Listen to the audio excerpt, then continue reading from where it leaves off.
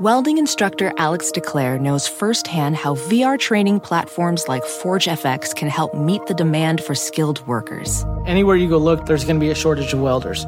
VR training can help welding students learn the skills they need to begin and advance in their career. The beauty of virtual reality is it simulates that exact muscle memory that they need. Explore more stories like Alex's at meta.com/metaverseimpact. Bring spring color inside this season with Behr Premium Plus paint starting at $28.98 a gallon at the Home Depot. Add a pop of blue to your kitchen with the Behr exclusive color Arrowhead Lake. Or a splash of Amazon Jungle to your living room. Bring a cool breeze to your bathroom with Sea Glass. Whatever your inspiration, start your spring with durable colors that last all season with Behr Premium Plus paint starting at $28.98 a gallon at the Home Depot. How doers get more done. This program is sponsored by the Kavli Foundation, based in Los Angeles, California. The Kavli Foundation is dedicated to advancing science for the benefit of humanity.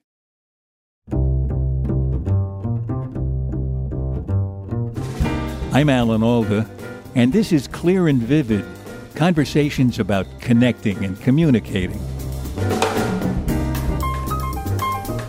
There are so many stars out there and so many planets, a bigger number than most of us can conceive. Right now, we're just hoping to find a sign of life.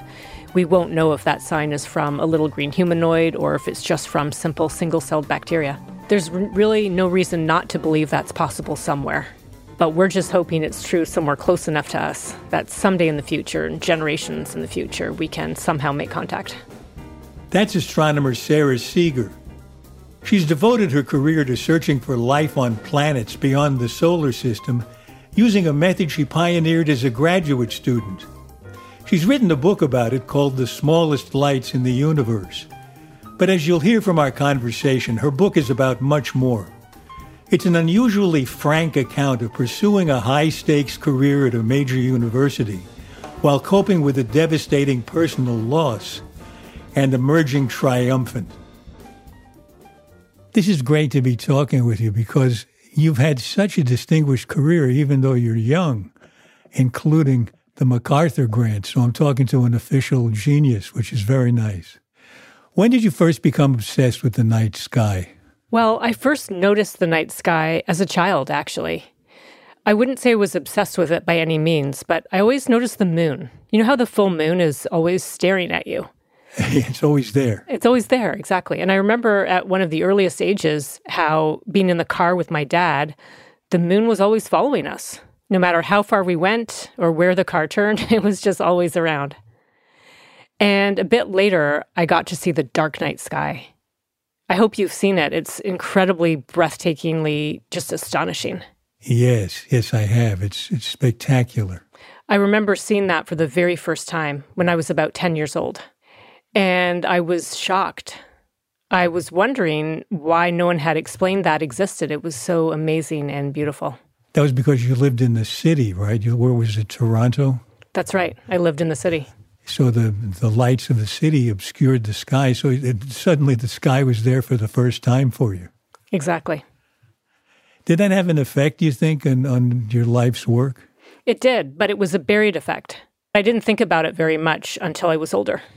But then when you really did become obsessed, you became obsessed not just with the stars, but planets. Planets not in our solar system, but around other stars. That's right. Exoplanets, planets that orbit stars other than the sun. I was actually a graduate student looking for a thesis project right when the first planets around sun-like stars were first discovered. So that got you involved in a serious way, I guess. I got involved in a serious way, although at the time, the field was not very serious. People didn't take it seriously. They didn't believe that the new data really showed that planets existed beyond our solar system. It was a bit of a mess.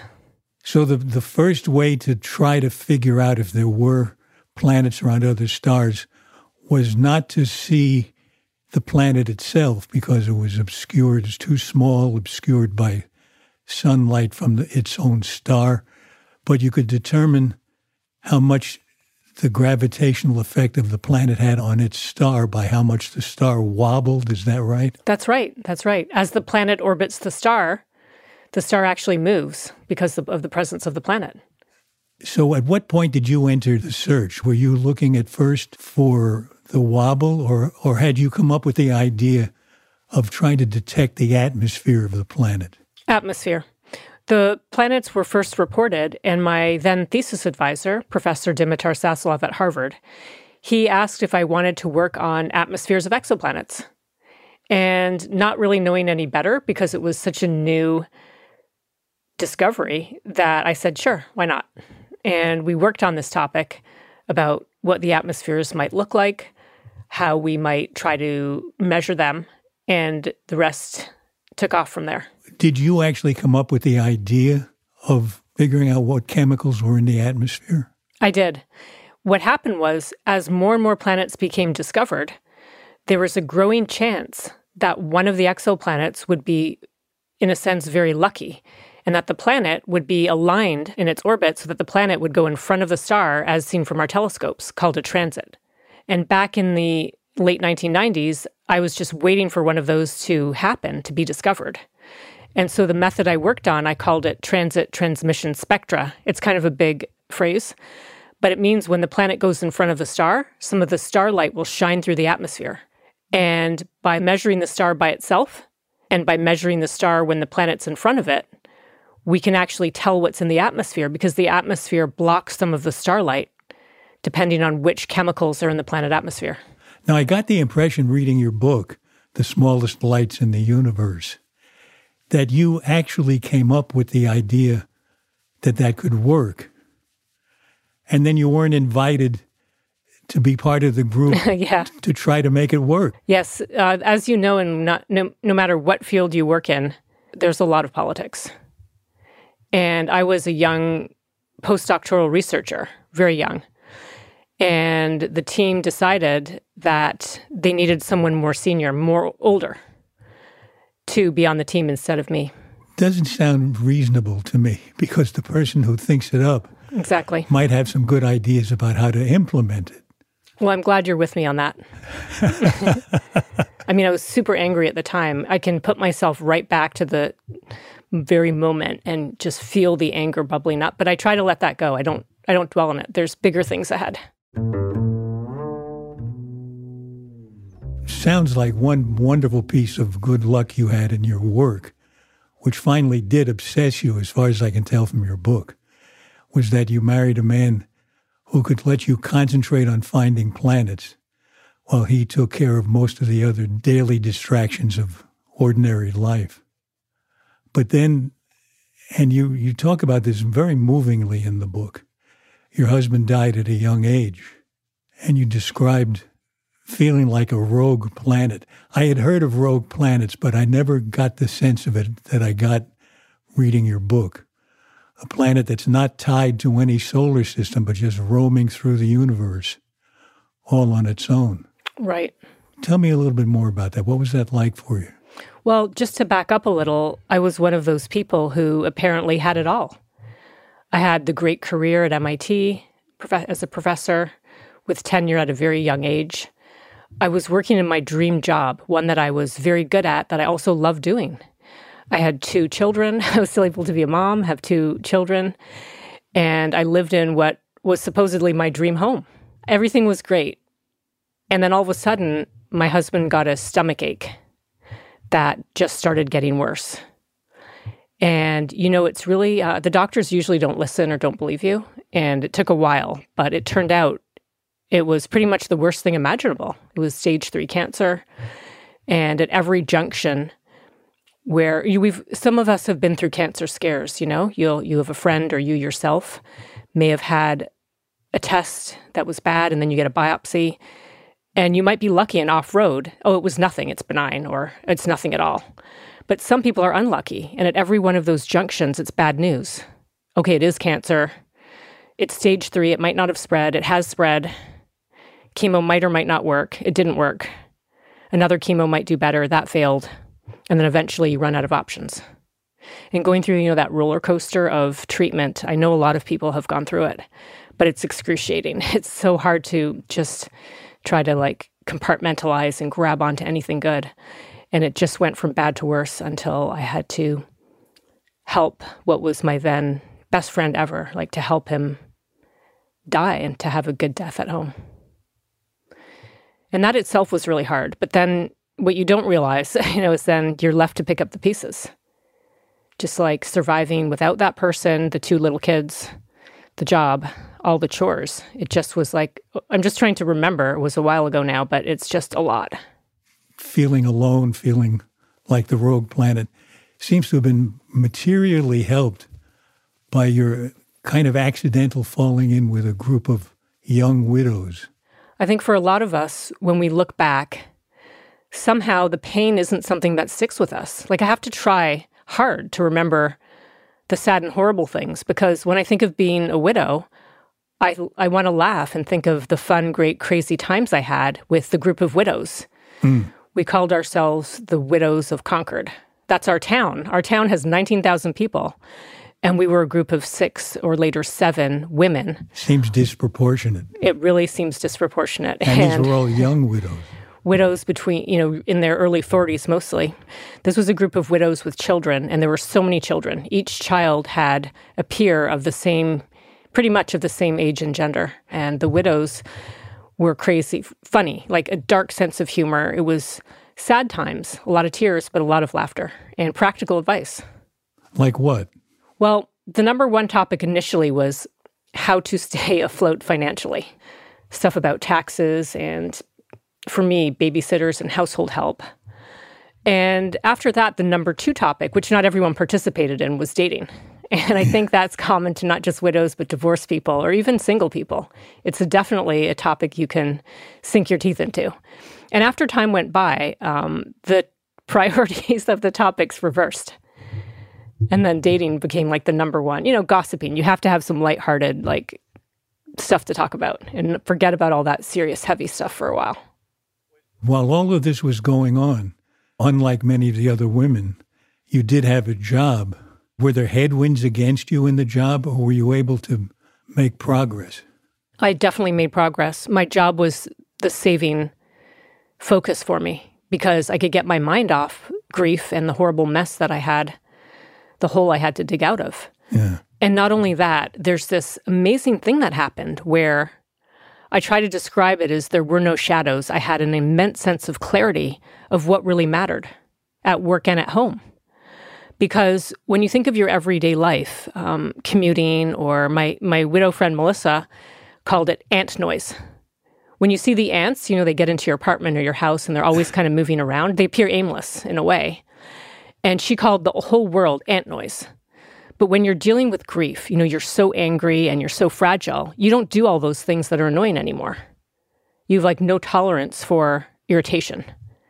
So I was able to work and get a lot done, focus, be very clear, just because I knew it mattered. And if people asked me to do things, if something was annoying, it's a no. It's no, sorry, that's not going to work for me. And so it was really, in some ways, liberating. It seems to me that you had an evolutionary process you went through, thanks to the Widows of Concord. You actually did meet somebody who you fell in love with. Melissa took me aside one day and she told me I had to start dating.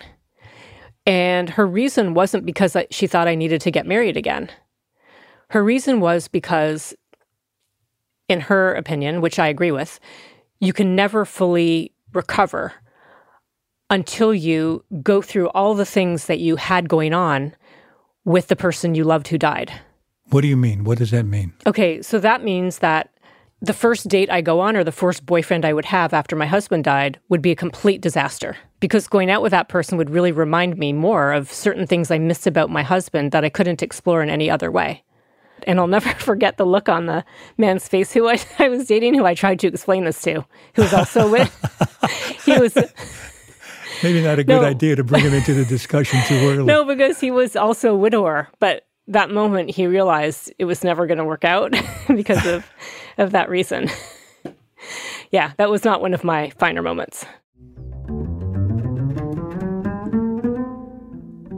Somewhere along the way, you discovered that you were autistic. and that was a surprise to you. How did that happen? How did you find that out? Well, at one point, a writer profiled me in an article he wrote for the New York Times Magazine. And this writer, or at the time had a young son who is autistic.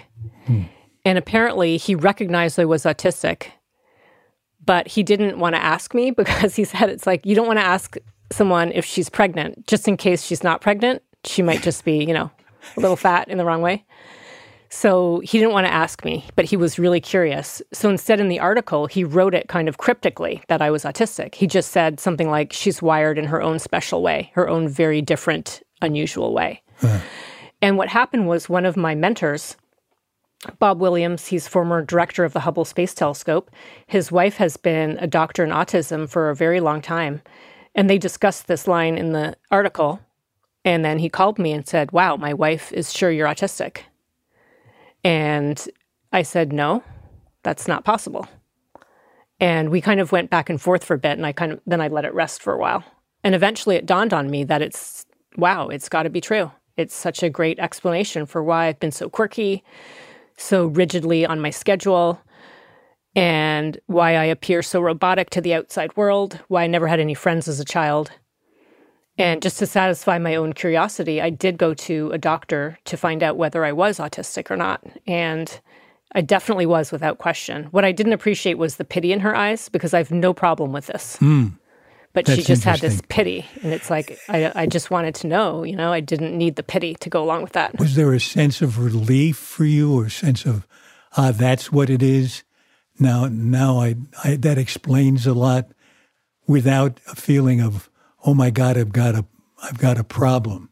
Yeah, it was such a sense of relief. And I'm so glad I was never diagnosed as a child, because Why is that? What would you have gone through? I've helped some younger people with autism, and there's a shame. There's a stigma and a shame that I feel like their parents put on these kids, that they have to get over that. Whereas I never had that. I was loved unconditionally by my dad, although he was a very harsh critic. I knew he loved me unconditionally, and I think that really helped my self-esteem. And being older and being diagnosed when I feel good about myself, I've come to be happy with myself and to love myself. The diagnosis was not hurtful in any way. In fact, it was very helpful, because we did mention me dating again, and obviously the first one didn't work out, but I met the most amazing man and fell head over heels in a huge love for Charles, and we eventually got married, and he adopted my 2 boys. Well, Charles was always giving me a hard time about certain things, and as soon as we found out I was autistic, it actually made that relationship a lot better. He's got a great sense of humor. So he read some articles and he said, wow, the only thing missing from these articles is your picture. And yeah, I think it helped a lot, because certain things that I do, it's not because I'm cold-hearted. He would realize I'm not being mean or cold-hearted. It's just that's how my brain works. Yeah. And so it has been helpful, but you have to be careful not to use it too much of an excuse. My older son once said, seems like you're just autistic when it's convenient for you. So it's been a funny journey with that.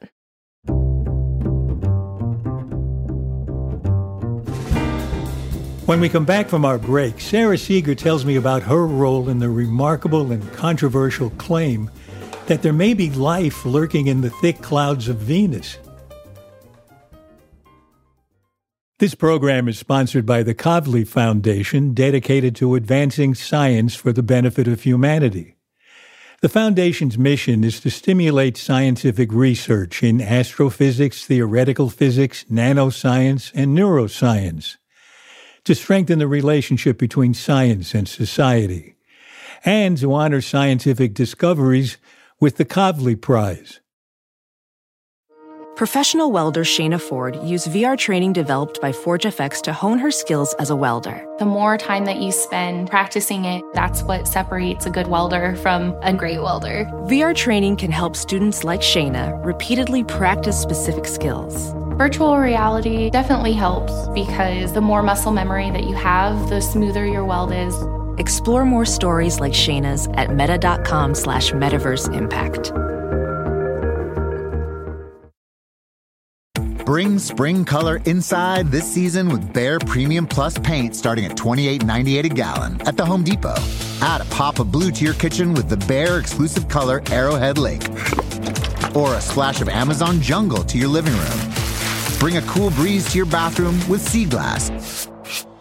Whatever your inspiration, start your spring with durable colors that last all season with Behr Premium Plus paint starting at $28.98 a gallon at the Home Depot. How doers get more done.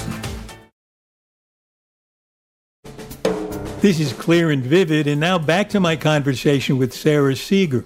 Her longtime commitment to searching for signs of life on far distant planets led her to join a team that claimed to find a telltale sign of life almost next door, in the clouds of Venus.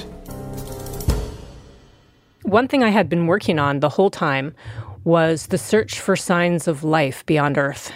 It's a topic that has captured the imagination of so many people, both scientists, science fiction writers, pretty much everybody.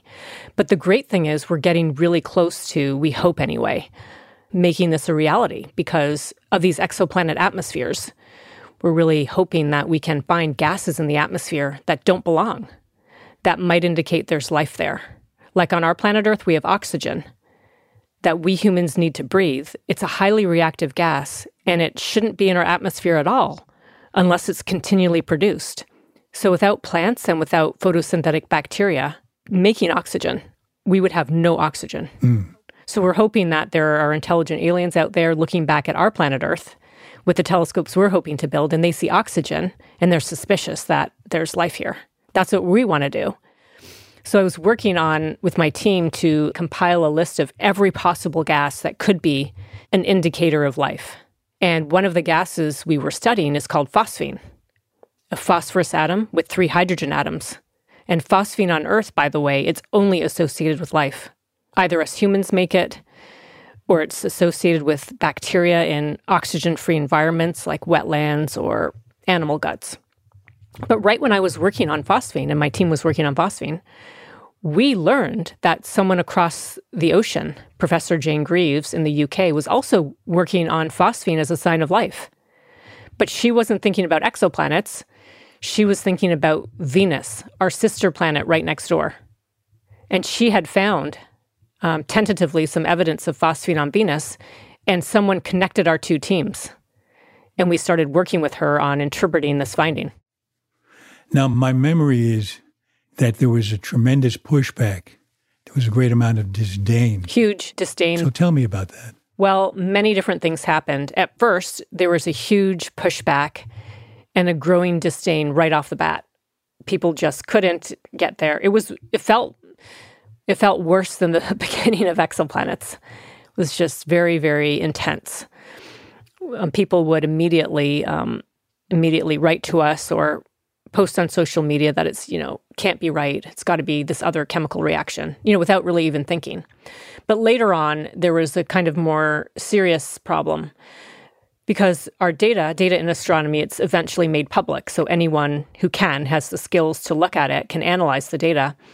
And some other teams who looked at the data did not recover the signal of phosphine in the same data. Some teams did recover the signal in some of our data, but they wanted to attribute the signal in the data not to phosphine, but to another molecule called sulfur dioxide. And so there's a back and forth now in the scientific literature where Professor Jane Greaves, it's almost a full-time job for her and her data analysis team to respond to every one of these criticisms in a formal way in a published journal.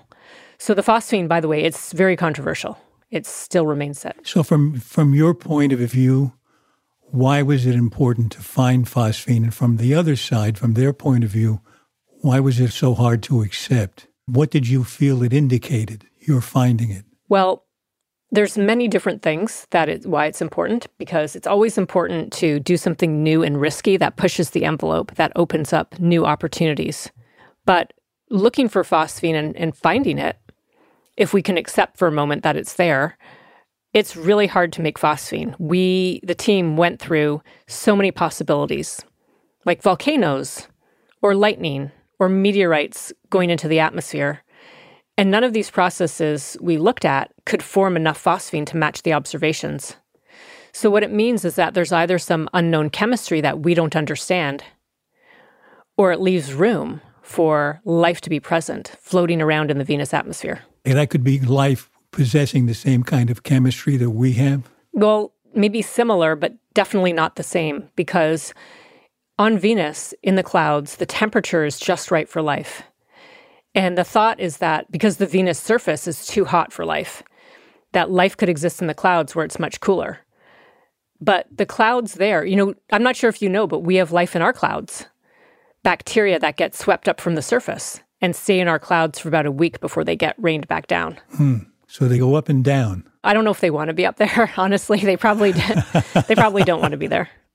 People send balloons up there with like metal rods, and the bacteria get attached to these rods, and they bring them back down, and then they study them. No, I don't think I was aware of that. That's really fascinating. And, during the time they're up there, they can get transported across continental scales. But on our Earth, the clouds are fragmented. There's, they kind of come and go. Well, on Venus, the clouds are always there. They cover the planet permanently, and they are very vertically extensive, like 20 kilometers deep. The Venus atmosphere, it's like a massive carbon dioxide greenhouse atmosphere.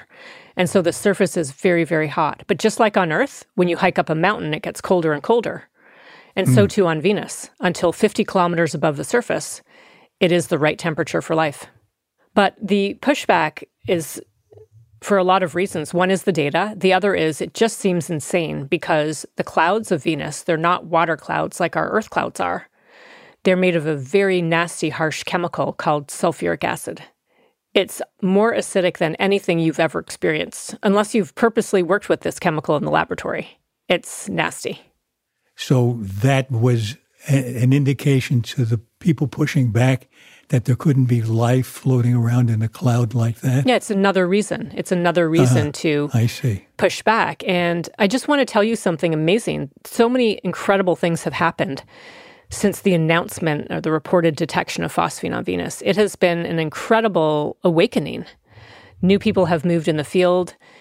My team has been studying ways to go back to Venus to investigate these cloud droplets directly in the atmosphere. It's been nearly 4 decades since any probes have gone into the Venus atmosphere. And we found something really amazing.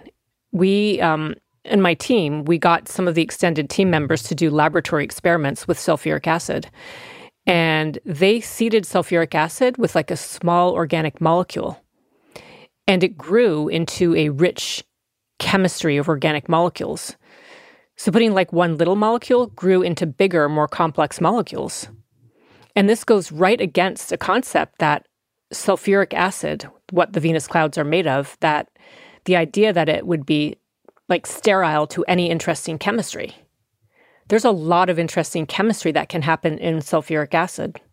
But the part that I thought you, Alan, might be really interested in is people found this, our colleagues found this, and then doing some digging on the internet, they discovered that the fact of sulfuric acid chemistry being interesting, it's actually domain knowledge in another industry. Which one? In oil industry, they use concentrated sulfuric acid to refine crude oil to more complicated organic molecules. So we now think, and this is again something people may push back on, that the cloud droplets of Venus, instead of being really boring and so harsh that nothing interesting can happen in them, that they can support a rich organic chemistry. There's just sort of a bunch of more steps to get from rich organic chemistries to some kind of life, because all life needs organic chemistry.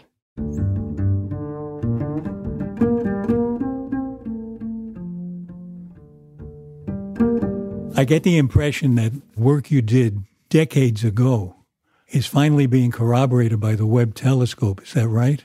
So all throughout the last couple of decades, people have used the Hubble Space Telescope and ground-based telescopes to observe exoplanet atmospheres and have found a bunch of different things.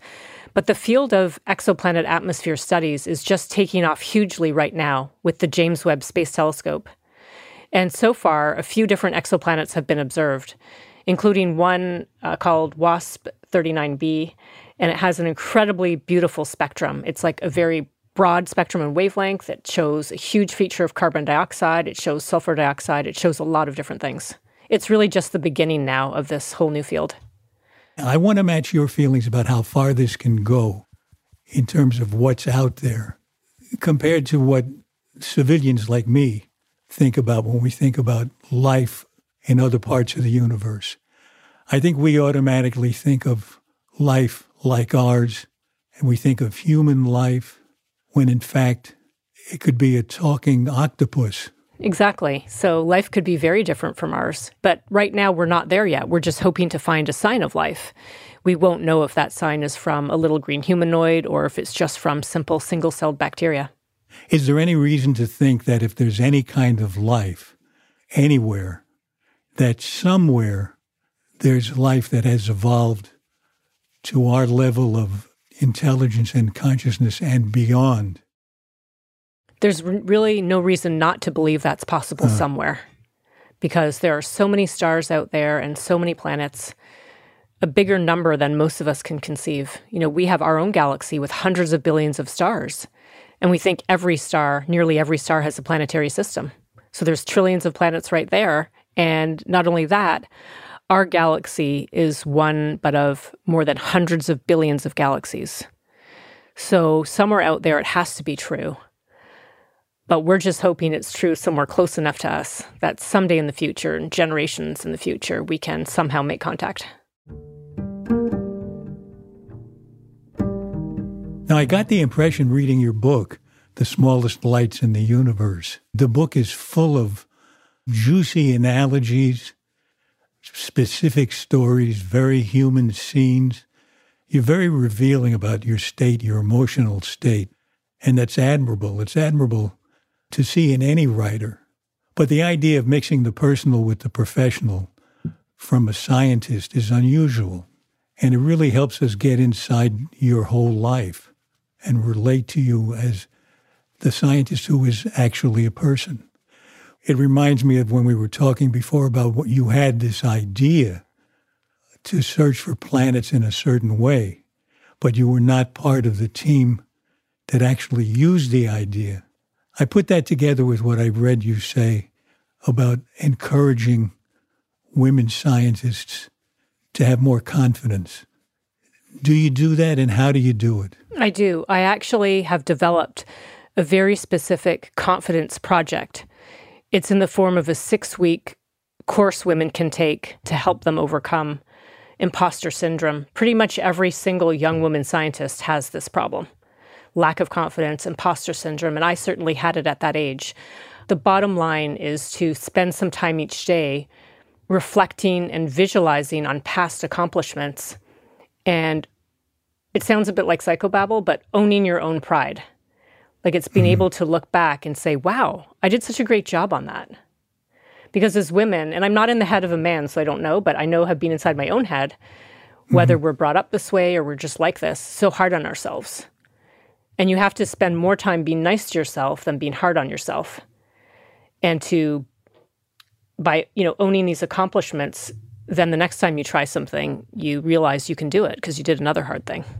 I'm really curious about how you did it, because here you were being faced with all this disdain when you knew you had a worthwhile idea and you needed confidence to push ahead. But you weren't part of anybody's program to help you get that confidence. Where did you get it? Well, let me think about that for a minute. I mean, I'd say there's more than one source, but one of it was my dad, who, he's not alive now, but he was a big believer in the power of positive thinking, which is where some of this comes from.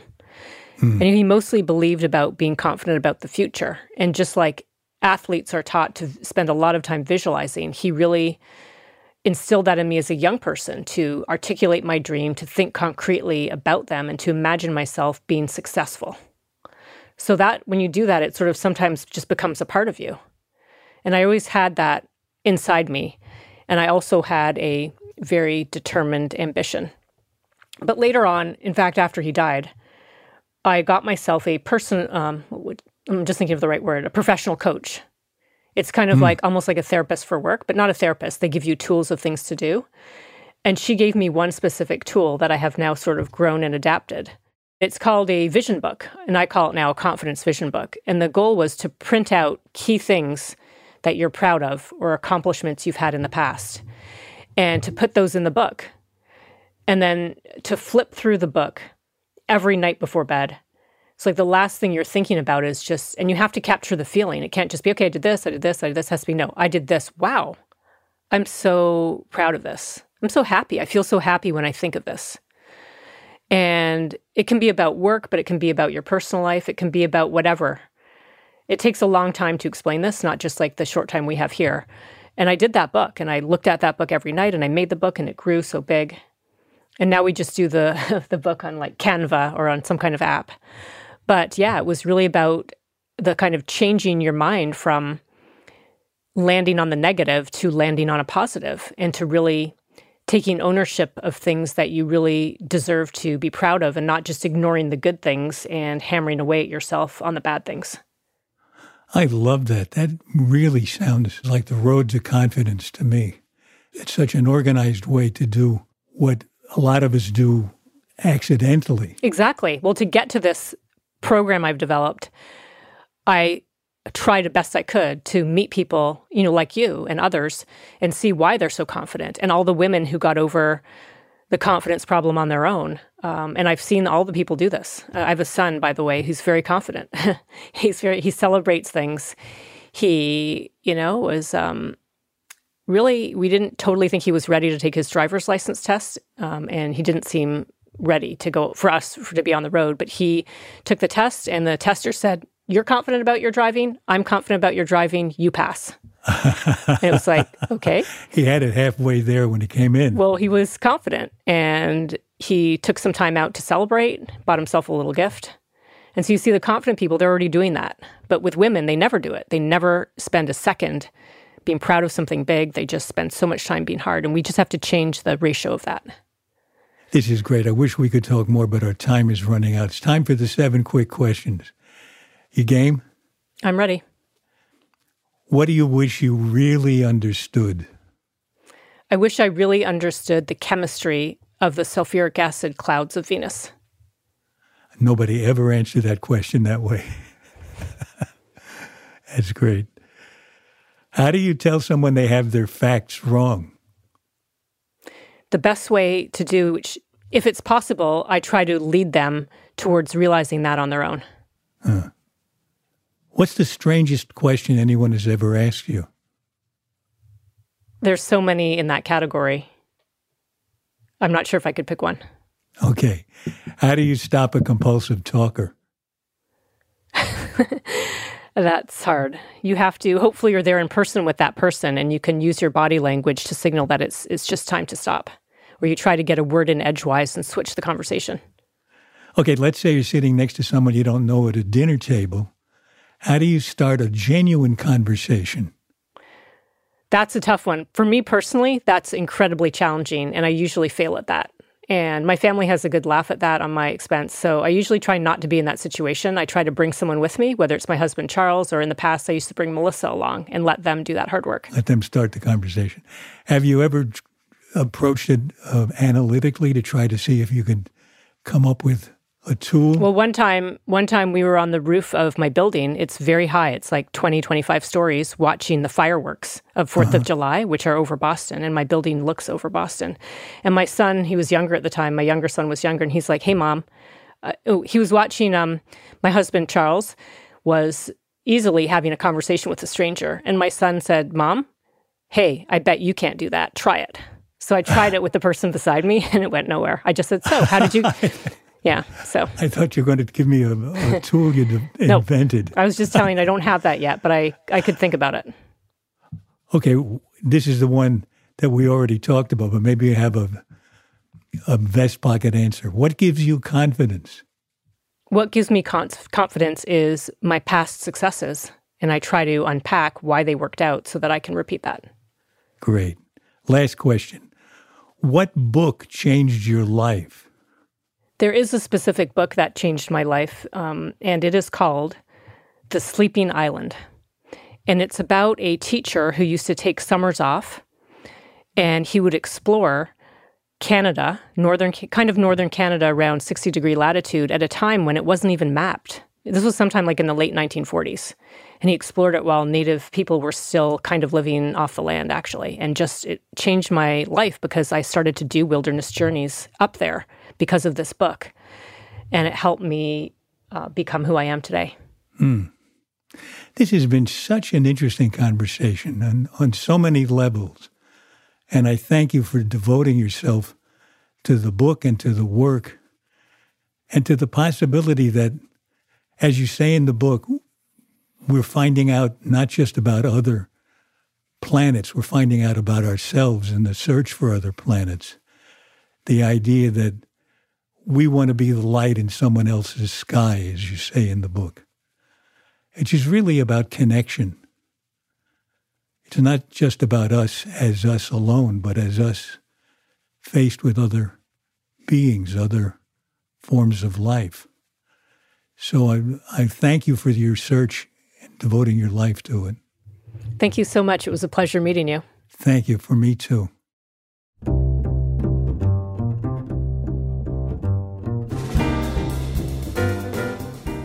This has been Clear and Vivid. At least I hope so.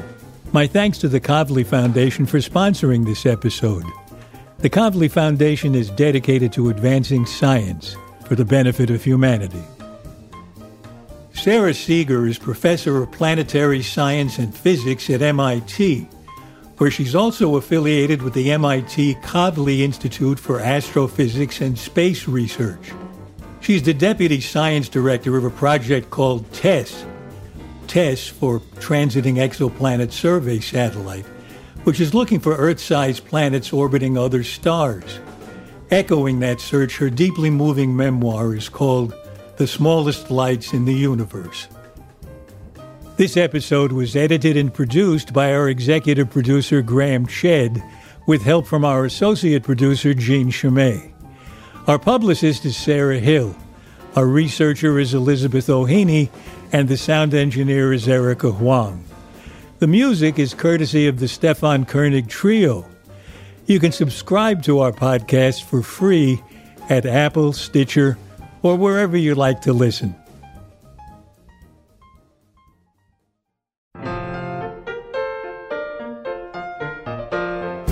Next in our series of conversations, I talk with Cassandra Quave. A childhood illness robbed her of a leg, but that hasn't stopped her from trekking through jungles, swamps, and mountains in search of medicinal plants. A lot of the plants that I work on are considered to be magical plants or plants that have a history in kind of witchcraft. And I really like witchy plants. I like plants that have this history of mysticism tied to them because that's usually a plant that has really interesting chemistry. So I think what we do in my research group that's really unique and helps to build on gratitude for herbs is really putting the science behind that. Cassandra Quave seeking clues from plants to help counter the looming problem of superbugs. Next time on Clear and Vivid. For more details about Clear and Vivid and to sign up for my newsletter, please visit alanalda.com. And you can also find us on Facebook and Instagram at Clear and Vivid, and I'm on Twitter at Alan Alda. Thanks for listening. Bye-bye.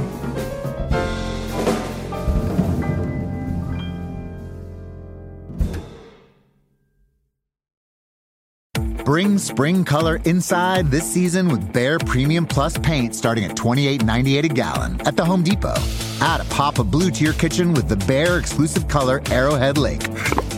Or a splash of Amazon Jungle to your living room. Bring a cool breeze to your bathroom with Sea Glass. Whatever your inspiration, start your spring with durable colors that last all season with Behr Premium Plus paint starting at $28.98 a gallon at the Home Depot. How doers get more done.